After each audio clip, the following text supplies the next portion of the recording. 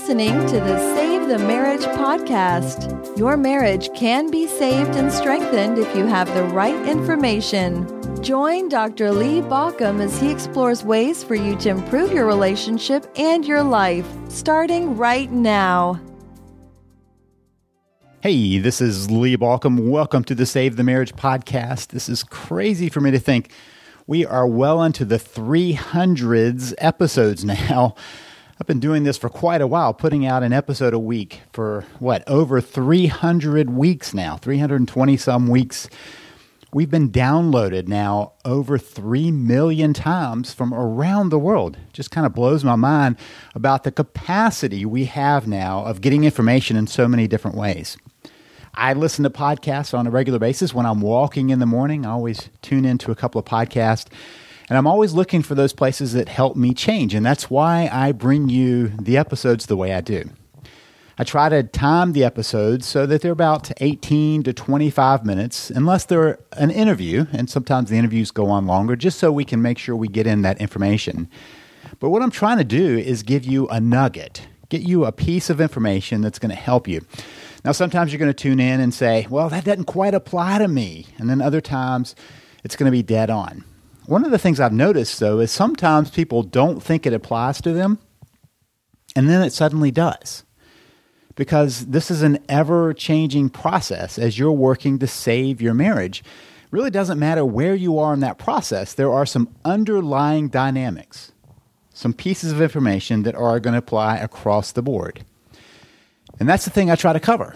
How do we understand what's going on, and how do I give you a kind of a coherent piece-by-piece way of moving through that? Now, to tell you, the Save the Marriage system is kind of the place where I put a whole system together step-by-step right through the process. It's kind of why I started this podcast, because I wanted to make sure people understood what I'm saying so they can decide what they think about the system. So if you're interested in the system, go to savethemarriage.com. That's savethemarriage.com. But today we're going to be talking a little bit about space. I'm answering questions, and today I'm answering a question about space. So as you know, we've been talking about questions that people have, questions that listeners have, and that's where we're coming in today when we're talking about this issue of space. So I hear it very often. A lot of people kind of misunderstand what space is, and yet they hear that. You know, a spouse says, hey, give me some space. So the first thing I want you to understand about space is when you can't manage the space, the other person is going to manage it for you. Your spouse is going to manage it for you. And the way they manage it is by creating more distance. So often what happens is people progress from wanting emotional space to demanding physical space. And that physical space can continue to be pushed until the person actually is out the door. And that's what we're trying to avoid. So I had a couple of questions, and it says, are giving space and trying to make a connection again opposites? So let's just talk about the potentials here. So first of all, understand that space feels safe when you feel safe with that other person. But space begins to feel unsafe when there's a level of disconnection. You can probably think about it yourself. When you feel close to someone, you want to be closer. But let's say that somebody doesn't feel close, maybe even feels like there's something of a threat, whatever level of threat that may be. I mean, certainly if somebody feels physically threatening, we keep our distance, but sometimes we feel some need for emotional space, emotional distance. And you can think about that in the rest of your life. If you've got somebody that you know, an acquaintance at work that maybe tries too hard, pushes too hard, maybe makes you a bit uncomfortable, you probably keep your distance, whether physically or relationally. So physically, you may just avoid the other person. Relationally, you may decide that you're not going to engage too much in a conversation, and maybe you're not going to share too much. Maybe you're going to avoid going too deep. Well, that's the same kind of thing that happens. The same thing, the same wiring is there. You understand that our wiring as humans is across the board in how we manage ourselves. A, we all need some level of connection, and B, we all need some level of safety and security. Our level of connection and our level of safety and security have a certain rhythm to them. When we feel more safe, we can connect more. When we connect more, we feel more safe.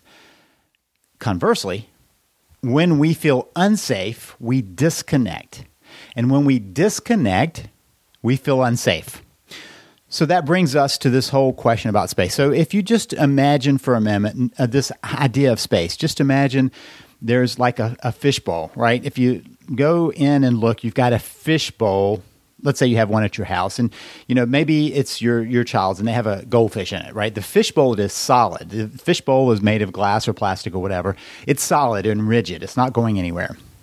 So imagine that you put 2 puffer fishes into that tank. If you know about puffer fish, they'll puff up when they feel threatened. They'll puff up, and they take up space when they puff up.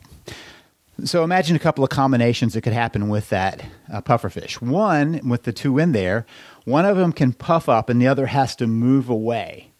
And it's possible that the one who puffs up always stays puffed up, always is needing more space because they feel unsafe or they feel like they need more attention or something. They're puffing up, right? And so the other fish has to kind of stay away and stay unpuffed.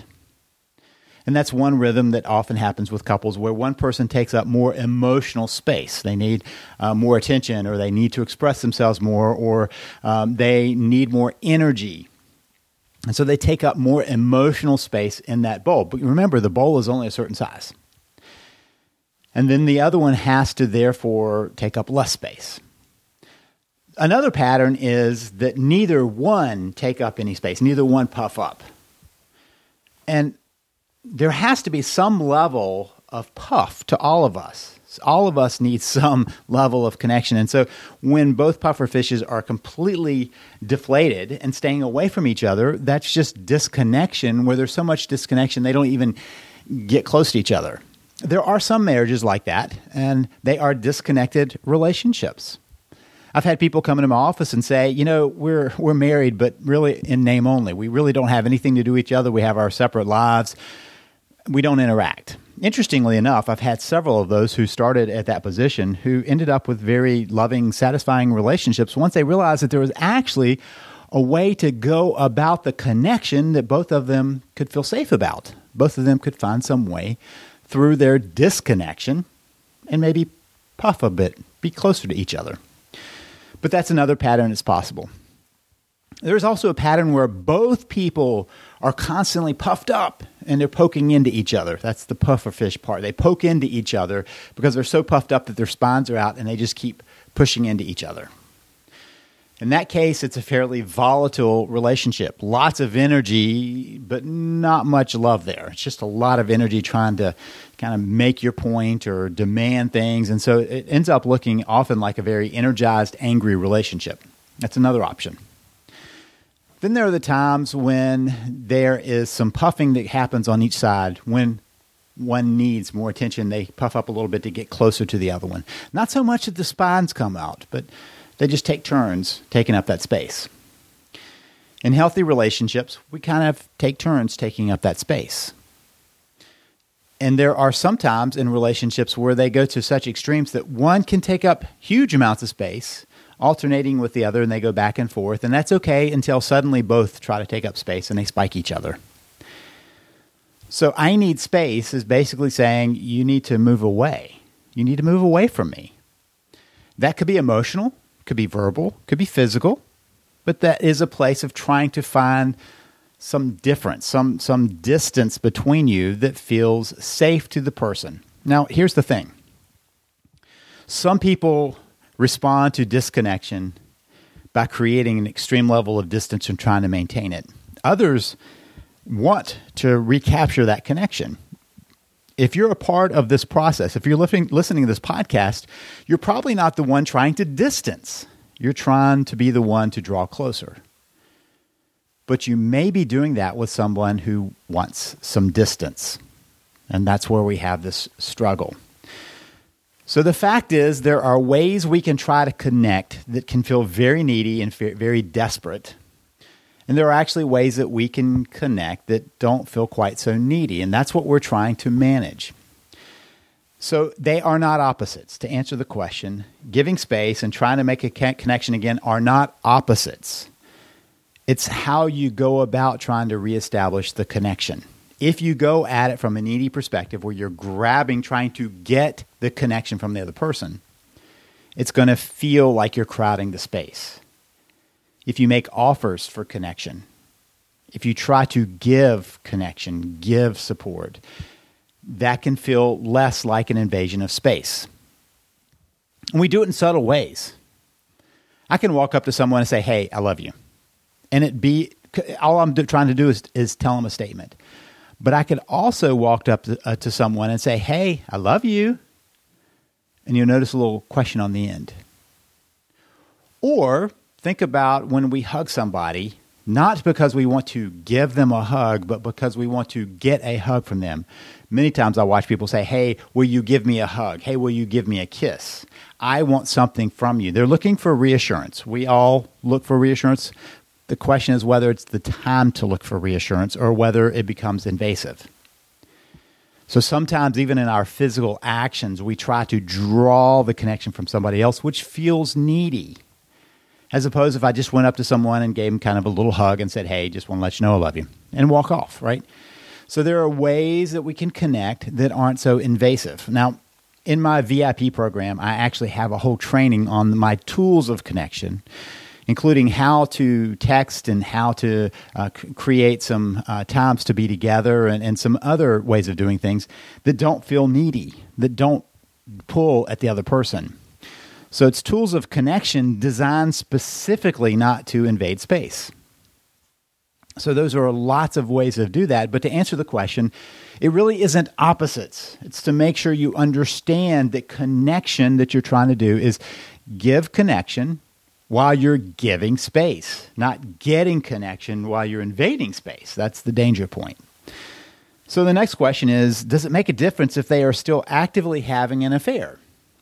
Well, it doesn't make any difference in the fact that the other person gets to set the parameters. The spouse gets to set the parameters of space. You have to honor what somebody says in terms of space. If they say, hey, you can't call me, or maybe you can't call me at these times, you have no choice but to manage that, but to allow that, because that's their boundary. Maybe they say, you can't come by the house. You have to follow that, because when people set their level of space, I'm not talking now practically. If you push against that, I'm not saying whether it's right or wrong. I'm just saying if you push against that, they will take the next step in taking more space. And so when somebody asks for some space, you have to give that space. An affair is when somebody is getting their connection from another person. So yes, there are some places that because they're already getting their connection load somewhere else. They may have substituted for what they weren't getting in the marriage. They're trying to now get it from outside. So that's the danger and also the threat of a marriage. Now, I'll go into depth on this in my book, Recovering from the Affair, which you can find at theaffairbook.com, theaffairbook.com. I talk about, kind of what fuels that, why it's going on, and what difference it makes, and how do you move beyond that? How do you confront that? How do you heal from that? But I just want to be clear that it really doesn't make a difference in terms of the space when they're in an affair, because here is an important thing to understand. You're not competing with the affair. That's not what you're up against. You're up against where the relationship has been. The affair is a symptom of the disconnection that's been in the relationship. There is an exception, and that has more to do with addiction. But other than that, it has more to do as a symptom of a disconnected relationship where somebody didn't hold the boundaries, didn't set the boundaries that are appropriate in a relationship. In terms of space, though, not a big difference. Okay, so then it says, how do you reconnect while giving your spouse space? And you say, and what would that look like? Okay, so that's a very long conversation because you need to understand the tools of that. That's an extended process. And it starts with an apology that is not begging. It's not trying to invade that space accidentally. It's also about how you interact with that spouse and how you move towards them. So the best thing to do is, if you don't have my system, is to grab the system, the Save the Marriage system at SaveTheMarriage.com. I'm going to offer you a free week of my VIP program. Sign up for that. It goes straight to the resource area and straight to the tools of connection, and take all the training there to understand how to do that. It's just lots of training that's there, more than I could cover on a podcast, but you do want to understand how to do that very specifically. Now, if you do have the Save the Marriage system and you passed on VIP, you can still join VIP and learn all about space. I have a whole set of training in there, an extended training session on understanding what space is, why it's important, how you manage it, and what you do about that, plus those tools of connection. So some great resources specifically around space. If you don't have my system, go to SaveTheMarriage.com. You do need to understand Save the Marriage in order to move into VIP. That's a prerequisite for that. And then if you still need to, you can join VIP by going to SaveTheMarriage.com/VIP. If you want coaching on how to deal with that, go to SaveTheMarriage.com/coaching. And we can walk you through this and help you understand that and coach you through how to connect in your specific situation. But don't let space be a scary place where you either get desperate to make connection and therefore invade the space, or you just avoid it completely. There are ways to understand both connection and space that don't put them as opposites, and you need to do that if you want to save your marriage. Okay, again, starting point, SaveTheMarriage.com. That's where you grab my system, SaveTheMarriage.com. Do grab my free week of VIP when I offer it, and get busy with those tools of connection and the extended training on understanding space. This is Lee Baucom wishing you the best as you work to save your marriage. You've been listening to Save the Marriage podcast. For more information and help, please visit us at SaveTheMarriage.com.